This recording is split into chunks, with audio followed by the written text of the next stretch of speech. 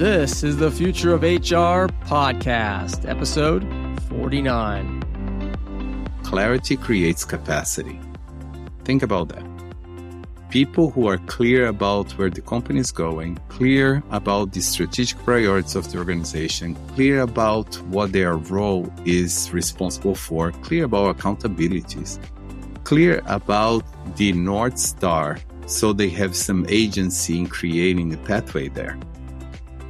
Those people thrive in the workplace because they are clear. How does clarity create capacity in an organization? Why is the future of work about culture and connection, not policies and programs? Hi, I'm your host, JP Elliott, and this is the Future of HR podcast, the only podcast whose mission is to inspire the next generation of HR leaders. On each episode, I interview successful HR executives and thought leaders who are reimagining, rethinking, and leading our field into the future. During our candid conversations, you will learn about their career journeys, their lessons learned along the way, and their insights on how to take our field, and most importantly, your career to the next level. My guest today is Wagner Denuzzo. Wagner is an expert on the future of work, an executive coach, consultant, and HR startup advisor to early-stage companies. Prior to going out on his own, Wagner held senior leadership roles in talent at IBM, and most recently at Prudential, where he was the vice president of organizational effectiveness and the head of capabilities for the future of work. It was in this role at Prudential where he was instrumental in designing the organization of the future and the innovative HR solutions to support this change. Wagner is truly an innovative leader who thrives on challenging the status quo, and this conversation will definitely challenge and inspire you to think differently.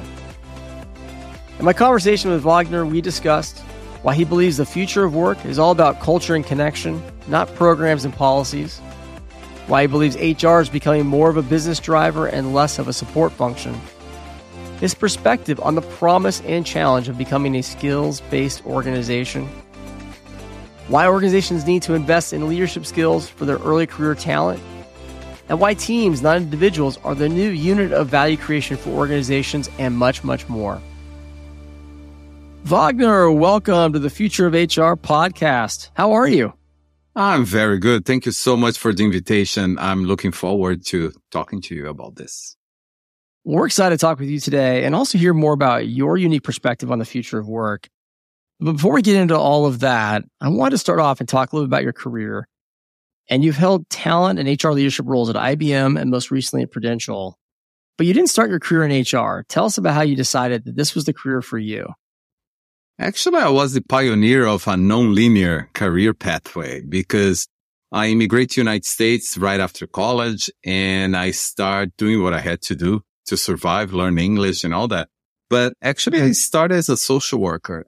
And with social work, gave me such a good knowledge of people's behaviors, how emotional development impacts your life.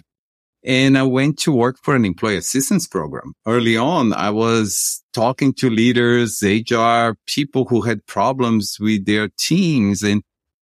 And definitely there was an opportunity there. This was many years ago. And I said, I can help these HR managers to solve all these problems through training, development, consulting, and coaching.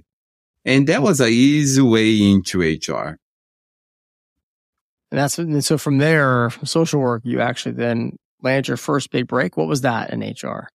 Well, in HR, I left the employee assistance program doing my own thing. I was doing psychotherapy at night and then coaching during the morning and helping a lot of clients in New York City. And I moved to an hour north of New York City and IBM had its headquarters right 20 minutes away from me. I said, I need a corporate experience. And I just knocked on the door. And I wrote a letter to a talent and diversity officer there.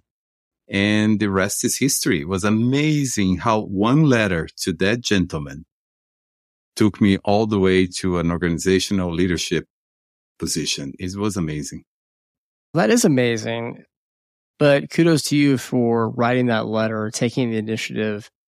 And I think it's probably hard, for a lot of us. I am born in the United States. English is my first language. For you to come from Brazil speak Portuguese, learn the language.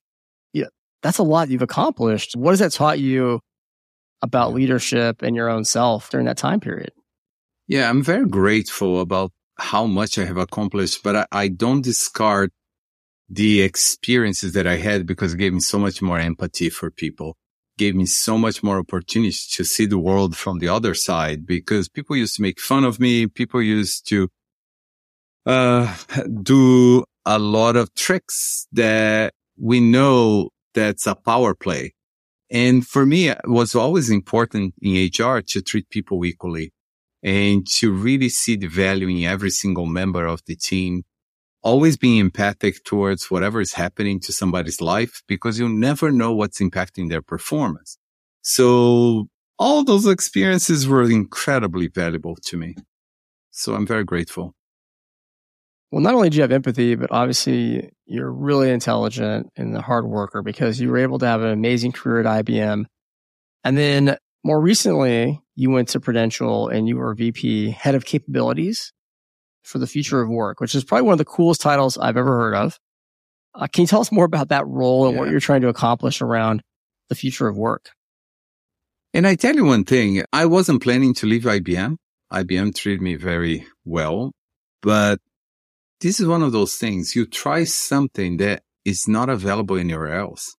When they came to me with the opportunity for leading the capabilities for future of work, this was in 2019, early 2019, pre-pandemic. It was an incredible opportunity to jump into something that nobody had that title. I didn't know anybody who had that title. So it's one of those things that actually you need to start experiencing what you tell people.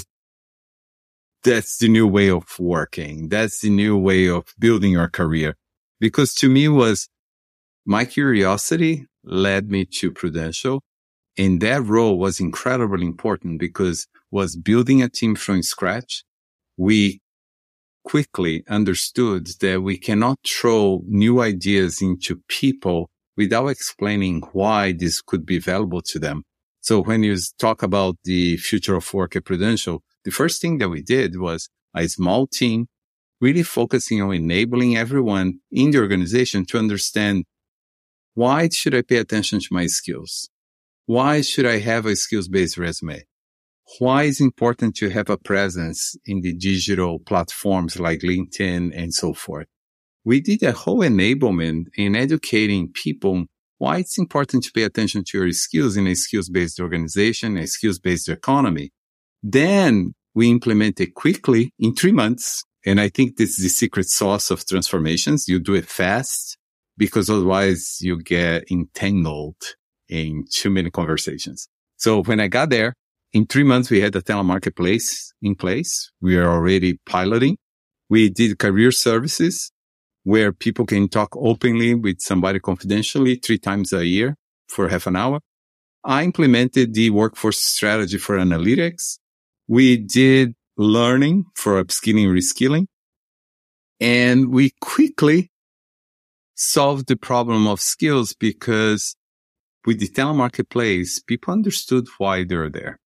The CEO and his direct reports were the first ones to create a profile. So the whole role modeling and understanding why this is important was key to our success, and we were very successful. But then comes org design, work design, organizational capability is something that people are not talking much about, but is the key to understand how to deconstruct roles and skills. All that was done very quickly. So I'm very proud of that role. That was great. Well, there's a lot to unpack there. A couple of things I'd love to talk a little more about. One, the comment you made around moving quickly and implementation and that being the key to transformation. Tell us more about why you believe that's true. I believe it's true because I experienced it. At IBM, it was a huge company, global company. When I got there, I quickly understood what was my mission. My mission was to transform management experience, to transform leadership experience, because we were going through a transformation. The transformation had to be done quickly. So it was obvious to me that waiting for permission was not going to work, because waiting for permission means you're asking layers upon layers of opinions and people with their own biases introducing new content, and becomes a little diluted. Transformations become diluted when you take too long to make decisions. So for me, it's about decision making. Think about decision making.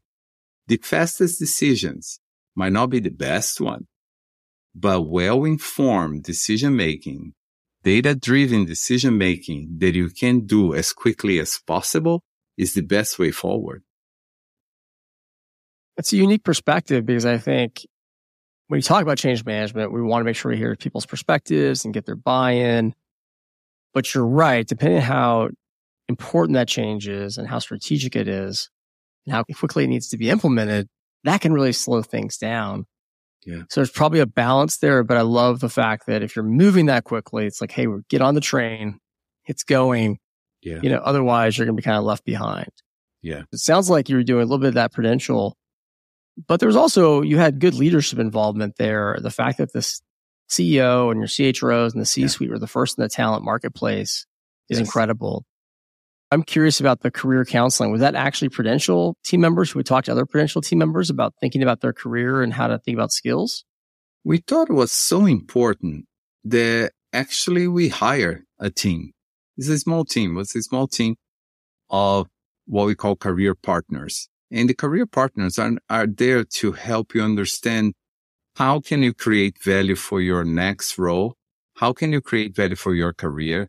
How can you create a system for yourself to upskill yourself, to be aware of the skills in the industry? So we're basically helping people, coaching people. I think it's more about coaching them specifically about their unique trajectory in the company and the opportunity to upskill, reskill, and the opportunity to go across. I tell you this, I have a group called the Talent Catalysts at Prudential, and they were actually doing the execution of what we call 6 points of engagement: work design, capabilities, skills, all those good things, change management. And most of the people on the team came from finance, came from communications, came from operations. They were not HR folks, because actually skills you can teach. What you cannot teach is the attitude towards creating value for the organization. And somebody who has that curiosity, the courage to cross from function A to function B, they already have a capability that I'm looking for, is to see the future as better than the present. And that's the key idea here. We've also said the future of work is about culture and connection, not programs and policies. Tell us more about your vision for the future of work. I think this goes with what we are seeing right now. I think a lot of our leaders, executive leaders, are trying to find a place where comfort meets operational excellence. But the problem is that comfort does not give you the opportunity to create innovative ideas. So when I talk about let go of the attachment that we have created towards programs, policies, processes, you see at the end of the year in 2023, for example, you're going to see a huge pressure over managers who have people who are in distributed location. You're going to see the pressure from CEOs who wants people back in the office to account for their presence as part of the performance. I know it's coming. It is coming because that's where people go. People go to attachments that they have that feels very solid and comfortable because they know the process. What I'm trying to advocate for is allow yourself to think different. Relying on processes, policies, and programs to get a sense of progress is an outdated view of the dynamic world that we are in. We are in a very dynamic world of work.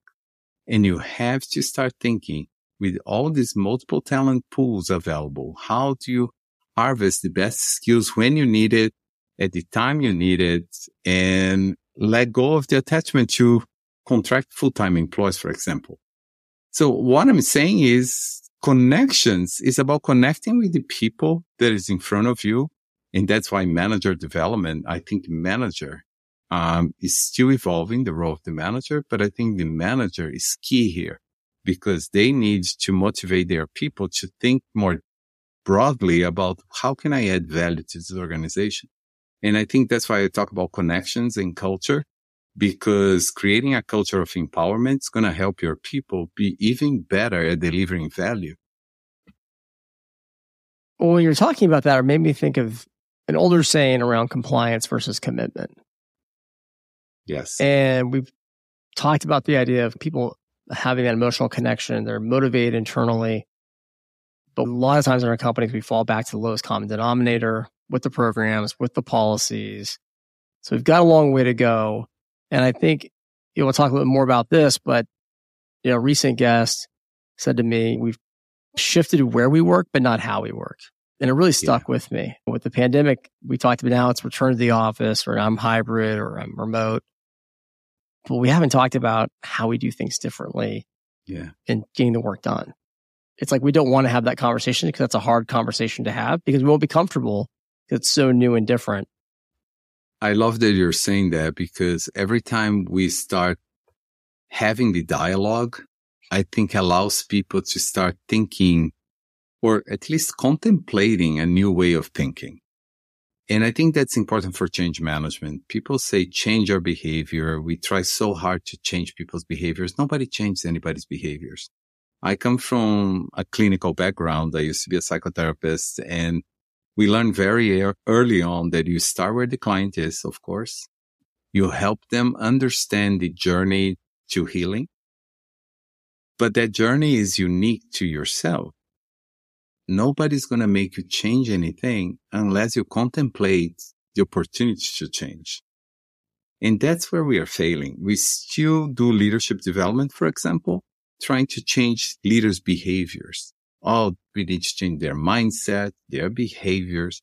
No, what we need is clarity.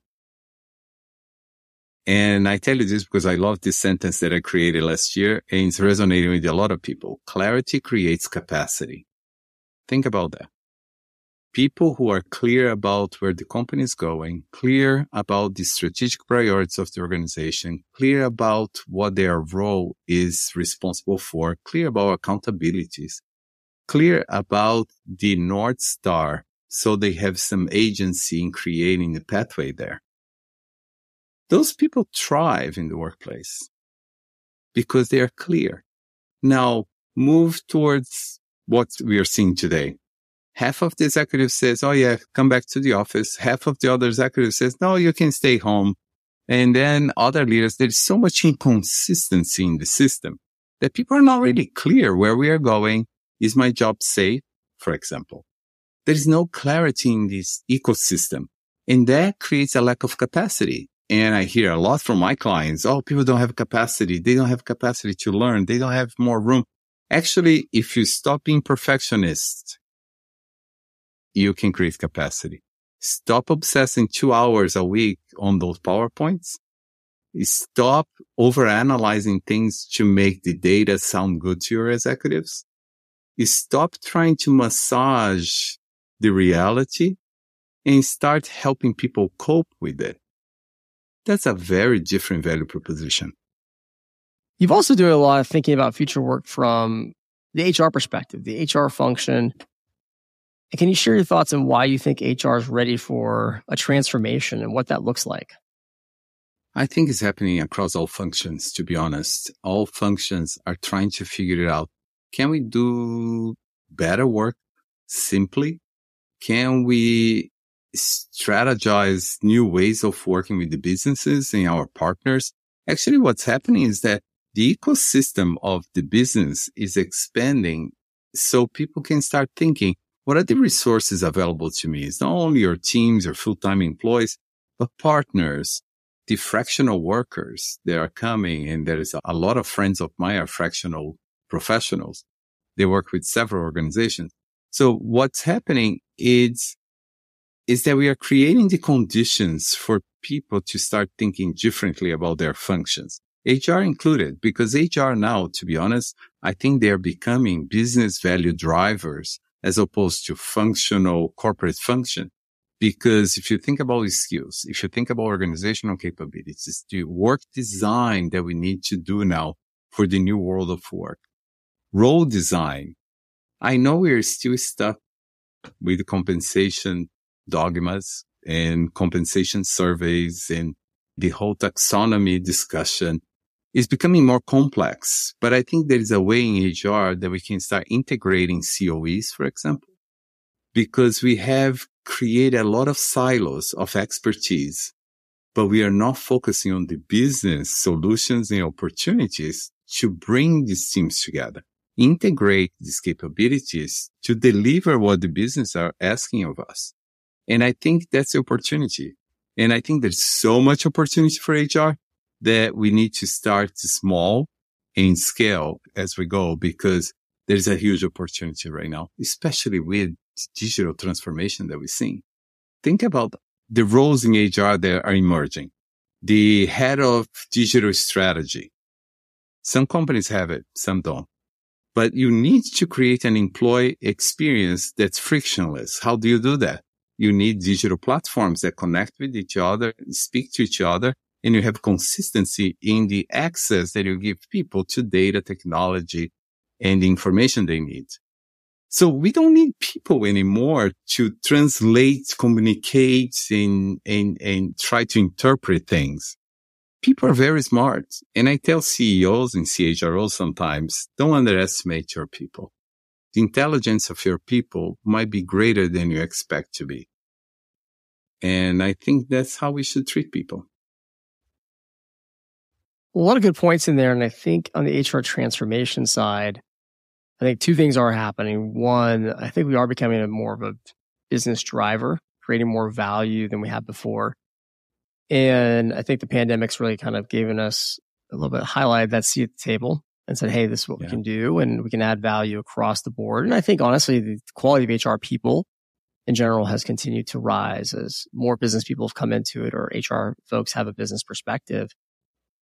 But I also think we now have a couple of different things, coming at us, right? Whether it's AI and the digital transformation, no one really has that figured out yet. But to solve business problems, we're going to have to think cross-functionally. So I think the best HR leaders are really across that silo, like you talked about, because if you're just bringing a compensation perspective or a talent management perspective or the HR business partner perspective and trying to solve that business problem, it doesn't usually work. Just like you can't create that consistent employee experience.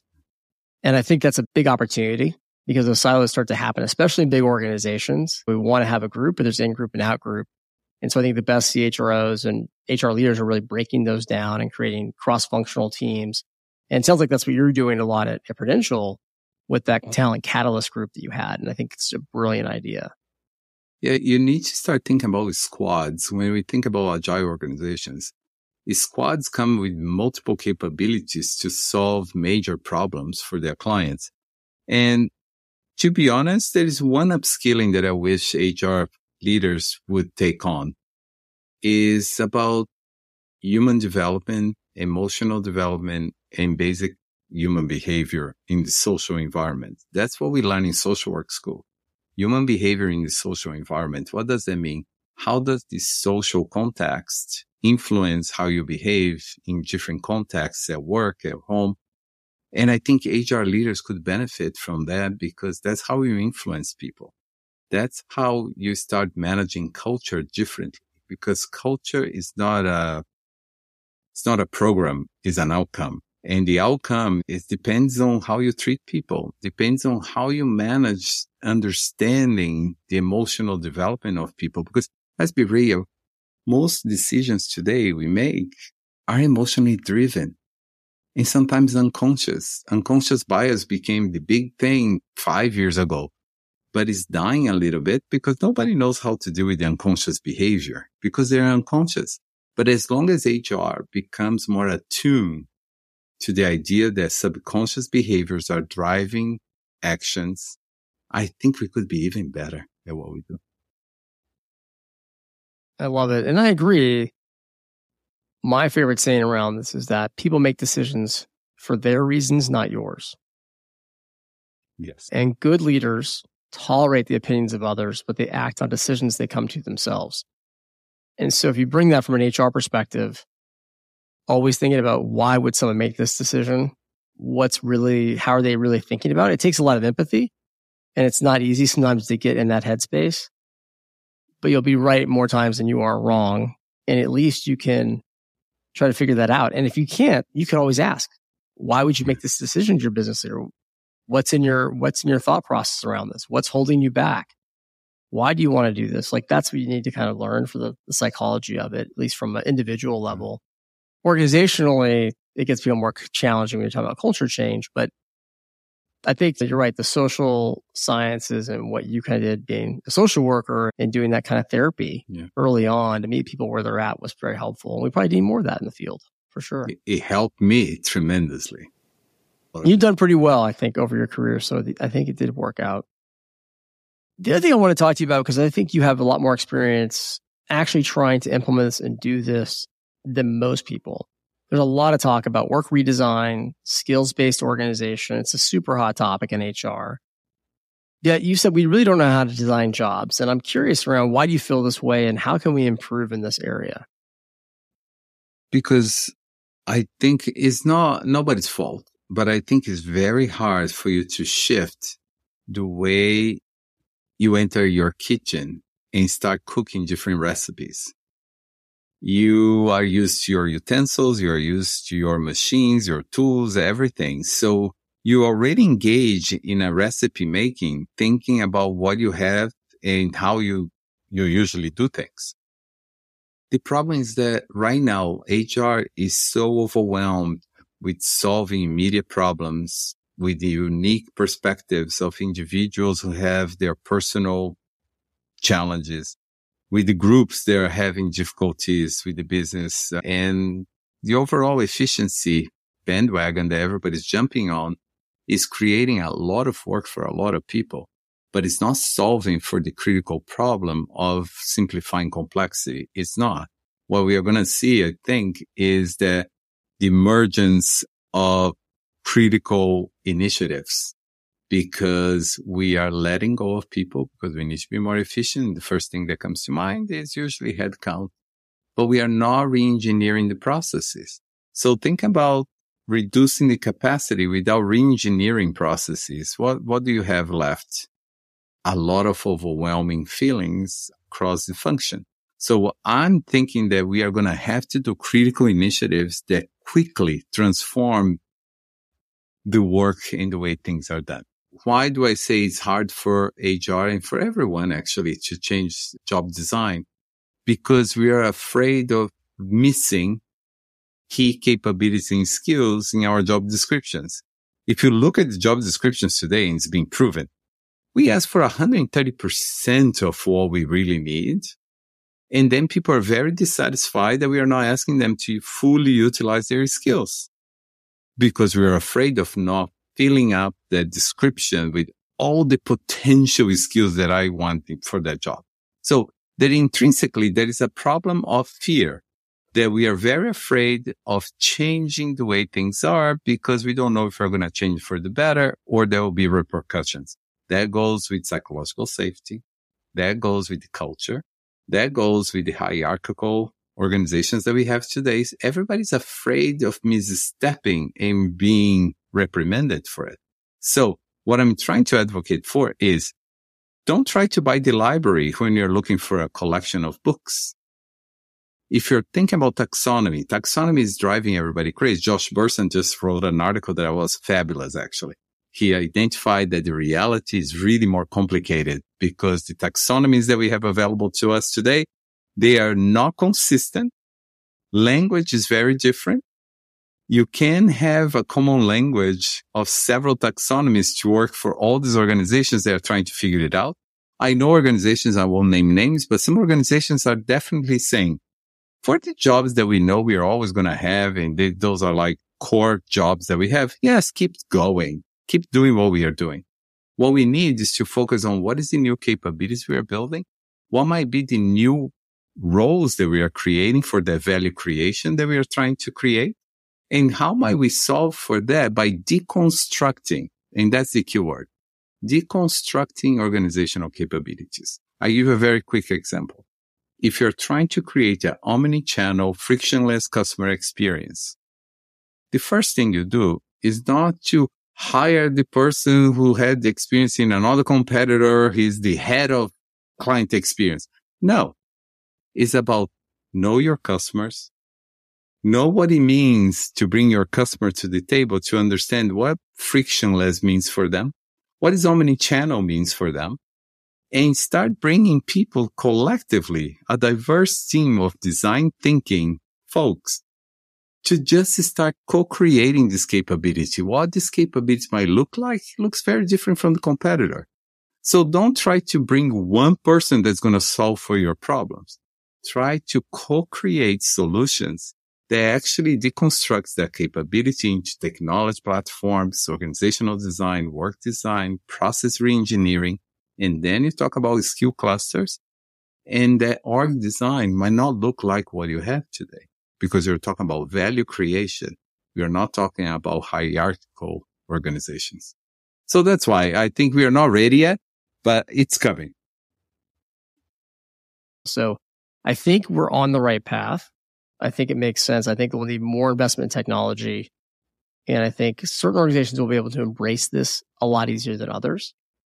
But the general thought, like you said, deconstructing the jobs, thinking about core capabilities and how that would drive value and not, trying to buy that capability from one person, but to build it internally is the right approach. It's just a harder, longer approach. It's easier to hire a search firm, bring in that leader and feel like you're done and check the box, right? So we're a little bit lazy sometimes. Now, there's another topic, Wagner, that I wanted to talk to you about because you are really passionate about this topic and you see there's a big opportunity that's missing, that we're not investing in the leadership skills of that early career talent. Why do you think this is a missed opportunity, and what should we be doing to address this much more than we are today? Thank you for that question. I think we are missing in the present continuous sense of the verb. We are missing because everything that has happened in the last 5 years have drastically changed the way people perceive their lives, their work lives. And now people are talking about work-life harmonization, for example. So everything is leading me to think that well-being, for example, has to be integrated in the talent strategy. It's not an event. We treated diversity and equity and inclusion as an event. We keep celebrating the month of this, the month of that, but that's the extent of it. We are not moving the needle by just raising our hands when there is an event. Well-being is the same, and leadership is the same. Leadership cannot be reserved to a very few people who became managers for some reason or not, or for those who are in executive positions. It does not make sense. Leadership is the core skills for anybody entering the new workforce or the new talent ecosystem, as we are calling, because they're going to be dealing with the partners. They're going to be dealing with the fractional workers coming to their teams. They're going to be dealing with the very diverse teams because demographics, at least in the United States, are changing rapidly. We are missing the opportunity to build the personal capabilities, human capabilities that will allow people to be very successful in their careers. From an individual contributor who starts learning how to self-manage in a team meeting, how to manage the expectations of others, how to start building empathy towards people who are not meeting their expectations. All this can be incredibly valuable for somebody entering the workforce today. Especially think about those who didn't have the last 3 years to learn how to enter the workplace, to learn how to establish social capital, to learn on organizational network analysis, another thing coming up too. We owe this new generation an opportunity to learn leadership skills from the beginning of their careers, because otherwise we are going to be doing a disservice to a lot of people. And do you suggest that companies start to have leadership skills or training for entry-level, first-role career folks? Yes. And talk about these skills? Well, because if you think about these skills that you need self-management skills. You start leading yourself, understand your emotional background, what happens and what happened in the past that's translating to actions today, behaviors. All this is really important for the well-being of the individual and for the success of the individual. Then we can talk to them about, do you aspire to lead others? If that's an aspiration that you have, you might be a team lead. You might be leading a practice. You don't need to be a manager, but you need to start helping people understand what's required to lead others, because you have to let go of yourself to lead others. You have to let go of your own ambitions and aspirations in terms of your individual needs and start thinking collectively. So it changes the way you have to manage that. And then leading organizations, that's a totally different ballgame. I've been advising a lot of startups, and it's fascinating to see how startups are thinking and envisioning talent strategy or organizational leadership. And it's beautiful to see that there is a whole movement towards distributed power for distributed teams. We are going to need to accept that we need to distribute power to distributed teams. And with that, we democratize leadership. Well, I think you're really right in the money that's a great investment for organizations to help the next generation's early career talent to start to become leaders, because there's really no downside to that, right? As they become better, more effective, more productive, likely they might stay with that company longer because they feel like they're being invested in. But number two, they become better at their jobs, which gives their bosses and managers more leverage, more opportunity to grow and do other things. So I think that's a really good point of view. And I think it's one that's not being talked about enough. So thank you for that. And sticking on early career talent and specifically next generation HR leaders, what career advice would you have to not only ensure they survive, but they thrive in the future?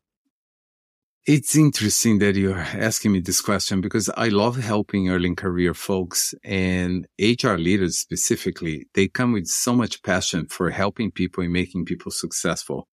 And I love that. I would have to say two things. One is what I love to say always: be engaged, not attached. The moment you get attached to the processes, to the way things have always been done, you attach to your own ideas, you're not allowing for this divergent thinking to come and help you grow different skills, you're going to be doing a disservice to yourself. So be engaged, fully engaged, because the flow, as, what's his name? Mikhail Csikszentmihalyi. Mihai Csikszentmihalyi, he was a psychologist who talked about the flow. The flow comes when you organize work where people are using the best of their skills, being challenged to use the skills to their limit of capability, and being challenged by the work that you give to them. That's when you enter that flow where actually you get excited about doing things. So you need to be there. So being engaged, that's the feeling you get. Being attached, you start isolating yourself and not allowing different divergent thinking to come in. So be engaged and not attached. But there's another one. You need to understand that the future of work is establishing a new paradigm. Teams are the new unit of value. I truly believe teams are the new unit of value. Don't think you're going to be hiring the hero leaders anymore. We're not hiring hero leaders anymore. We are really being very intentional about how we compose teams for mission-based teams and initiatives that we need to get it done. So those are the two things. Wagner, last question for you. What is one word or phrase that you believe will define the future of HR over the next 5 to 10 years? This might be a little more difficult to digest, but I've been thinking about the idea that to find your way through the future, you need to let go of yourself a little bit. I think any professional today needs to start being more conscientious. I think consciousness is an important piece about their role within the collective leadership that we are trying to build here, because organizations need collective mindsets, collective leadership to survive and thrive. And for the new generation HR, I hope they understand that they do not lose their self-confidence by being more open to others. Actually, it's the opposite. You build more self-confidence knowing that you can tolerate others. You can be open to new ideas without losing your sense of self.